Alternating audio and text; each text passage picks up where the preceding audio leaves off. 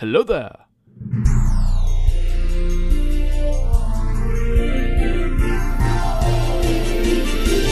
This week on the show, I review not 6, but 1 episode, The Team. Is it the beginning of a new superhero team? Also, we get interrupted. How do I know? Find out this week on the Outta Here podcast.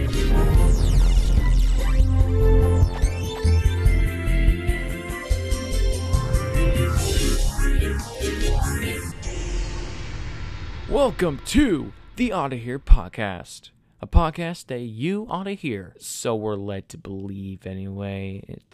I'm Gabriel Coates, your host for today. Happy late New Year, everybody. This is my first recording in the year of our Lord 2023, in which I will be discussing The Team. I've been taking a well-needed break from the Rydell saga, but it's now time to plunge back into this controversial story arc. Before we get into that, though, I want to talk to you about something really cereal. I have an addiction to Captain Crunch Berry cereal. I live off this cereal. Recently, though, it's become too much for me. I eat second breakfast now because of this cereal. I needed help. Then I found... We interrupt your regularly scheduled podcast to bring you a developing story. Good evening. I'm Tom Berger of Channel 15 News. Tonight, a bomb has rendered the Novacom broadcast tower obliterated. We go now to our live on the scene correspondent, Chuck Brinkley. Chuck? Thanks, Tom. You're welcome, Chuck. Okay. Anyway, I'm here on Tom Riley's farm, where law enforcement and medical professionals have surrounded the ruins of the main outlet of Novacom's broadcasting. The tower is truly in shambles now. The remaining structure has retired to resembling a scrap pile of twisted metal beams. It seems that 3 people were near the tower when the explosion took place. 2 boys and Tom Riley himself. The condition of Riley and the boys is unclear. An ambulance has already taken the 2 boys to the hospital. While Riley... Wait, what? Riley is walking toward one of the squad cars now. I'll try to get a word with him. Mr. Riley! Wait! May I please speak to Mr. Riley? Well, it seems as if Mr. Riley is currently unavailable for comment. It appears he's being escorted by one of the officers right now. So could that mean that Mr. Riley is currently under suspicion for having set up the bomb? Nah, he and the officer are probably just having a nice chat about apples. I'll try to get a word with one of the officers here before they all decide to leave the scene. Hey, you work as an officer, right? Nope. I just like wearing stuffy get-up, drinking awful coffee, eating day-old donuts while sitting in a musty office all day on the weekends.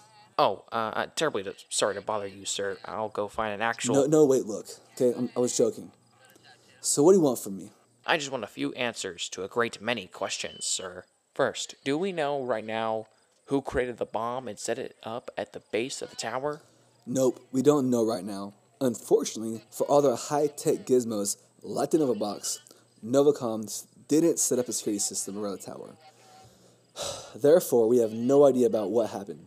I did ever hear Mr. Riley say to Mr. Whitaker that he didn't seem to remember anything about the whole situation. One of the kids, the only one still conscious, said that he saw a person running from the tower right before Riley ran up, warning him the tower was going to explode. It could be that Riley was the man the kid saw running away. We found a trail of fertilizer leading to the tower from Riley's barn. There's also the inherent possibility the man running away is someone completely different, or that the bomber was nowhere near the scene at all. Once again, we don't know. We can't draw any conclusions as of now. Alright, so the police don't have any leads. Do you have any ideas? I love the man wholeheartedly. Don't get me wrong. But I think Tom did it. He had the means. Although I'm not sure what the motive would be. Anyway, I can't think of no one else. How has Novacom responded to this? They haven't as of yet. Though I have no doubt they went through the book, the bookcase, and the wall behind the bookcase, and maybe even dropped the roof on the guy who did this. To press full charges is understandable. As of now, Novacom's main business, broadcasting, has been undercut because their main tower has fallen. I want to find the man who's done this terrible deed. Duty and justice demands for him to be punished. Hey, you! I need you to make me a fresh cup of hot Joe. I have a name, you know. It's... Did I mention I want that coffee now? Oh, okay. Well, duty, justice too, calls me away. Thank you for being completely transparent with Channel 15 News today. Oh, you're welcome. Everything I just said was off the record and completely unrecorded, right? Where is my coffee? There you have it. A terrible accident with no one to blame. Back to you in the studio. Didn't you hear? Oh, never mind. We'll be keeping you up to date on the story as it continues to unfold. We now return you to your regularly scheduled podcast. Anyway, I know that wave therapy has really been beneficial for me, and I believe that it will be for you. So now, without much more delay, let's begin discussing episode 922, The Team.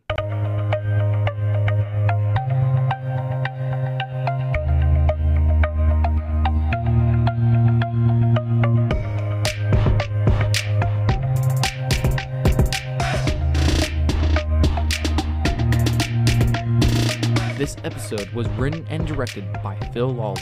It was sound designed by Luke Cano. The music was composed by not Jerry DePasquale, but instead John Campbell. More on this later. The cast included Christina Pacelli as Emily, Atticus Schaefer as Maury, April Hong as Zuzu, Preston Butler III as Cooper Calhoun, and Joel McCrary returning as Simon Jones.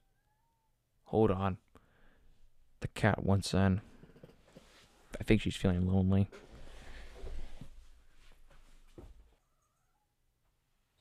Bella, I'm recording a podcast. Do you want to come in? Alright, well, the cat's going to be in here for a little while. So, yeah.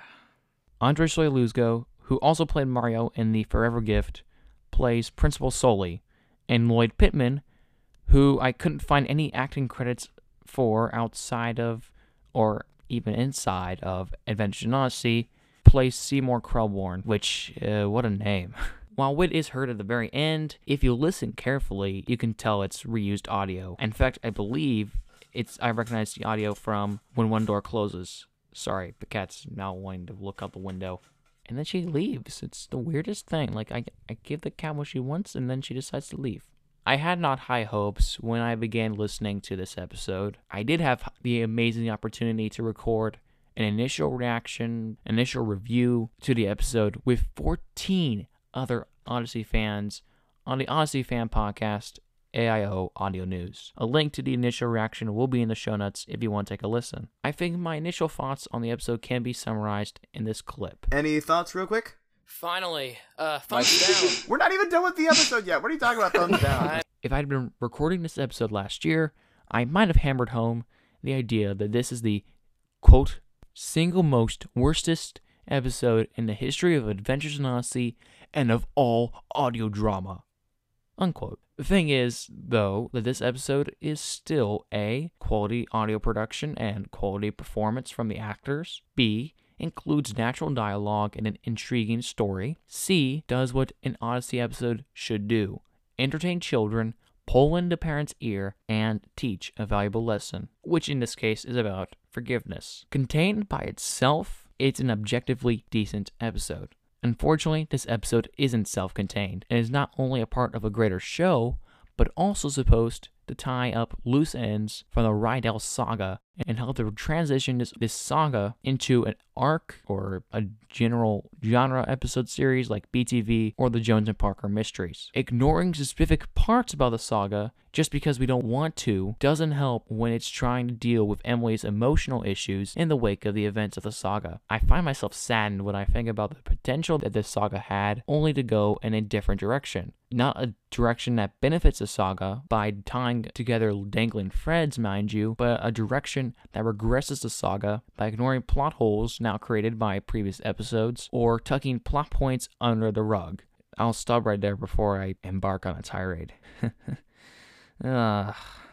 From the problems in the writing, I can see that either Phil Lawler didn't think over this episode carefully, or he was rushed in some way or another. I don't know how he could have been rushed, but I guess it's possible. The problems mainly pertain to the scene that revolve around the principal's office. First, the entire scene was completely unnecessary. The EMS plus Calhoun could have simply spoken with the principal, explained the situation to a point while keeping Cooper's secret, and the problem I'm mentioning next wouldn't have been needed. It doesn't matter whether or not they mention it at the end of the episode that they should have told the principal. They should have still told the principal. The next problem is the very idea of his battle droid Gargantuan that Zuzu has. She's never really shown an interest in robotics, though maybe her interest in tinkering with locks has led to this. The question is, though, how did she even build this thing? I suppose Mr. Whitaker would allow her to build it in his workshop, except I don't believe he would condone using the robot for violence of any kind, or would give her access to fireworks either. Where's she storing this thing as well? How did she manage to get this droid, fireworks and all, to the park herself? How big is this thing? All the robot amounts to is a convenient plot device. Maybe he'll show up in another episode. I don't know. Thirdly, Moy Rydell is an enigma. No, I mean he is an enigma, as in he is incredibly difficult to understand in this episode. First of all, for all his smarts, he's completely idiotic about the social cues that Emily's giving.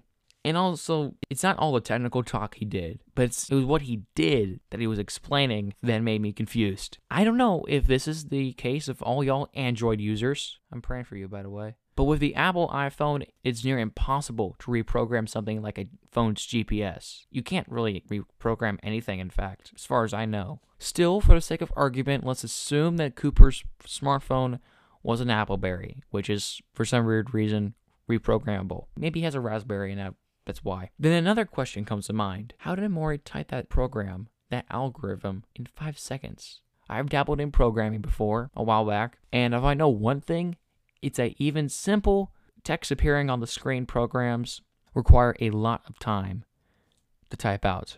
Yes, I was learning and I was referring back to the book, unlike the whiz that Mori is, yet he still has to type out an entire algorithm into a phone. Also, let's not forget one of the revelations from the Rydell revelations. Mori has a bad hand, so while he may be able to type, he can't type super well. I may be misunderstanding Mori's condition. It might just be that he can't handwrite really well, but regardless, it's something to consider when he types a full program in 5 seconds. Even apps for iPhones have to take more than 5 seconds to download, and one that deals with a built-in safety feature like the phone's GPS is unheard of as far as I'm concerned. Still, say Mori could reprogram the GPS. We'll go with it. Then show him doing it while the rest of the group is talking. Well, it's going to be boring because, if Mori does it as the group is talking, it's not going to be as entertaining. Okay, well then show Mori typing it while he's discussing the plan with the group. Just show him doing work, because otherwise it feels very unrealistic. The last issue I will bring up is the final scene of the episode with Emily and her dad, Judge Simon Jones. Simon, the mouthpiece for Phil Lawler, seems to all but remember the heartache and trauma that Mori and Zuzu, unintentionally or not, brought upon Emily. John Total III shared a good analogy when we were discussing the episode. You can forgive the dog for biting your hand, but you don't put your hand back in the cage. You can forgive them, but you don't have to hang around them. Yes, we're supposed to love people, we're supposed to be at peace with everybody, but maybe being at peace with people is not hanging out with them all the time. Now, the devil's trying to tell you don't hang out with that person. That's the enemy. We don't listen to him. But putting yourself around people that cause you heartache and stress isn't a good idea when you're trying to still deal with those emotions. You have to deal with those emotions, mind you, instead of letting them ruin your life.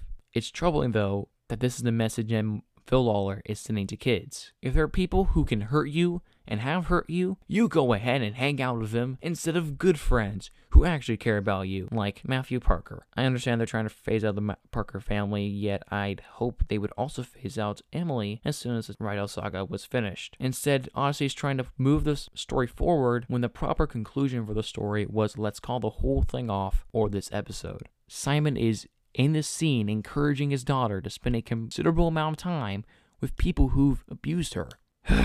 Thanks, Phil Lawler. You got me on a tirade again. The music composer being John Campbell instead of Jared DePasquale is a first for the Rydell saga since A Sacrificial Escape. Initially, I was confused about this until I realized at least two possibilities. The first possibility for the composer change could be a shift to make this saga more like a genre of Odyssey episodes than a specific saga that's building towards something at a fast pace. The second possibility is really simple. Mori has kidnapped Jared DePasquale out of spite for how his saga went. Another problem that I didn't write in my notes, but I wanted to bring this up anyway, and I brought this up in an initial reaction anyway. So the whole foundation of the CEMS team is that the CEMS are told by Mr. Whitaker the problems that the kids get themselves into, and then the CEMS team go out and solve those problems. So I have a few issues.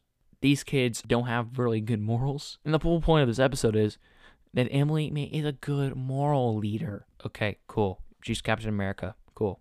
Awesome. But the kids that have these problems are confiding in Mr. Whitaker. They are not confiding in this CEMS team. So Mr. Whitaker betraying their trust, saying, hey, CEMS team, go do this. Go help in this situation. When maybe these kids don't have any place in that situation.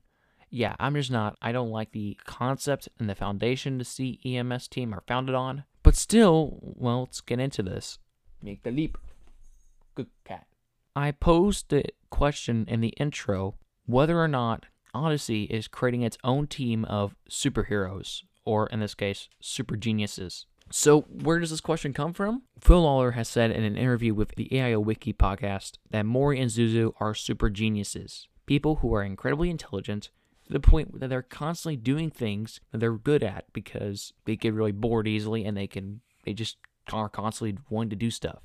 One could infer that Emily is one of those as well, with her observational skills and deductive reasoning abilities. The fact that these individuals are special is brought up in the final scene of Rydell Revelations as well. Then Cooper is asked to join, not because he's super smart, but because he's stronger than the others. They each have their own abilities and strengths that complement the others, and together they are unstoppable. That line of reasoning is very similar to those who've seen several superhero teams take form, such as Marvel's Avengers, the X-Men, DC's Justice League. You get the picture. So now that I've hopefully explained that question as much as it needs to be explained, is the CEMS a type of superhero team? I'm only able to speculate, but I say yeah, it's definitely a superhero team. Again, the evidence, which I've already stated, points in that direction. Why does it matter, you ask? This team of gifted, special individuals sounds a lot like the Israelites from the Adventures in Odyssey book series and from Darkness Before Dawn. This isn't to get your hopes up that maybe the CEMS is going to be fighting against you-know-who.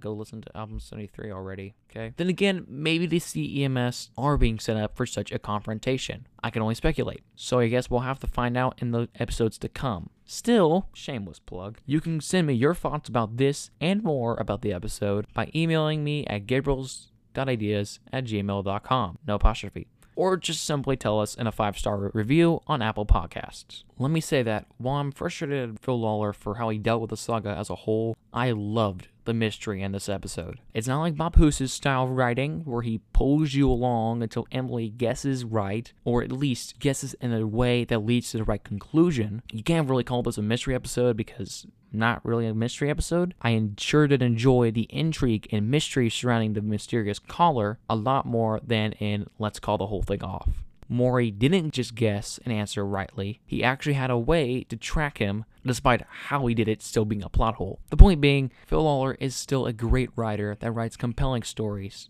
I've said this before in other episodes, but I'll say it again. Lucano outdoes himself with his sound design. He had to juggle in one scene, mind you, a parading, firework shooting robot, a radio piece in the left ear, a phone call in the other, voices being heard nearby and on the radio, and Cooper hacking into the principal's computer. I'd clap for him, except I think it would hurt your ears if you're listening on headphones. Oh, and dare I forget to mention that he incorporates the ARM sound effect when Seymour erases his computer. I don't know what I use that particular sound effect often with this show, so I appreciate that. Excellent job once again. Speaking of Seymour, I have to say he's a different kind of bad guy. Someone who makes trouble because why not is interesting. I don't know what to make of him. He's a plausible character, but I don't think he's a probable character. I guess he got all of his tracks covered, except the fact that the CEMS team now would have him on their list of suspects. Thus, they could catch him sooner. It's not even like he knows anything about computers. So, what's the point to his character?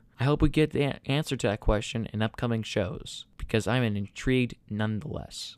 I also want to include this observation I made about the way that April Hong plays the character of Zuzu. In my review of Let's Call the Whole Thing Off, I mentioned that April Hong, since Rydell Revelations Part 3, seemed to be playing Zuzu in a more on-the-edge kind of way. To be honest, and to put it plainly, she seemed like she would have been more insane. Which makes sense, since we learn early on in Rydell Revelations Part 3 that she's got a tendency for stealing, and she doesn't know stealing's wrong. She sees it as fun. Anyway, it continues into that episode. Let's call the whole thing off. And if memory serves me right, I complained about the inconsistency with Rydell Revelations Part 1 and before on how Zuzu was played. Well, she's back to regular old Zuzu, as we heard her before the Revelations.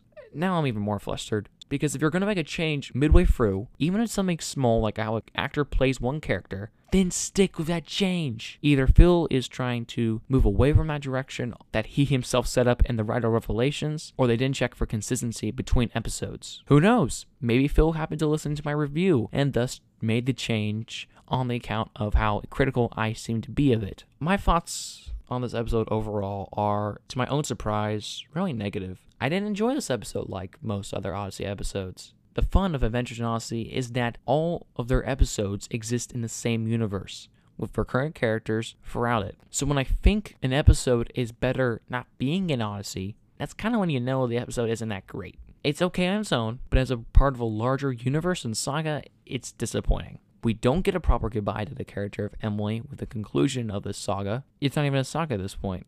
It's a story arc that will intertwine with the rest of the Odyssey universe for the foreseeable future. I guess my low expectations were met. Regardless of how good of a plot it was, how interesting of a villain there is in Seymour, or the amazing sound work by Luke Cano, I find myself frustrated when thinking about the large ramifications of this episode, as well as a silly, pointless scene with Gargantua the Battle Droid. Like I said in the initial reaction, I give this episode a thumbs down. CEMS, it's time to disassemble. I'm sorry, guys. I did not expect this review to be really negative when I started it.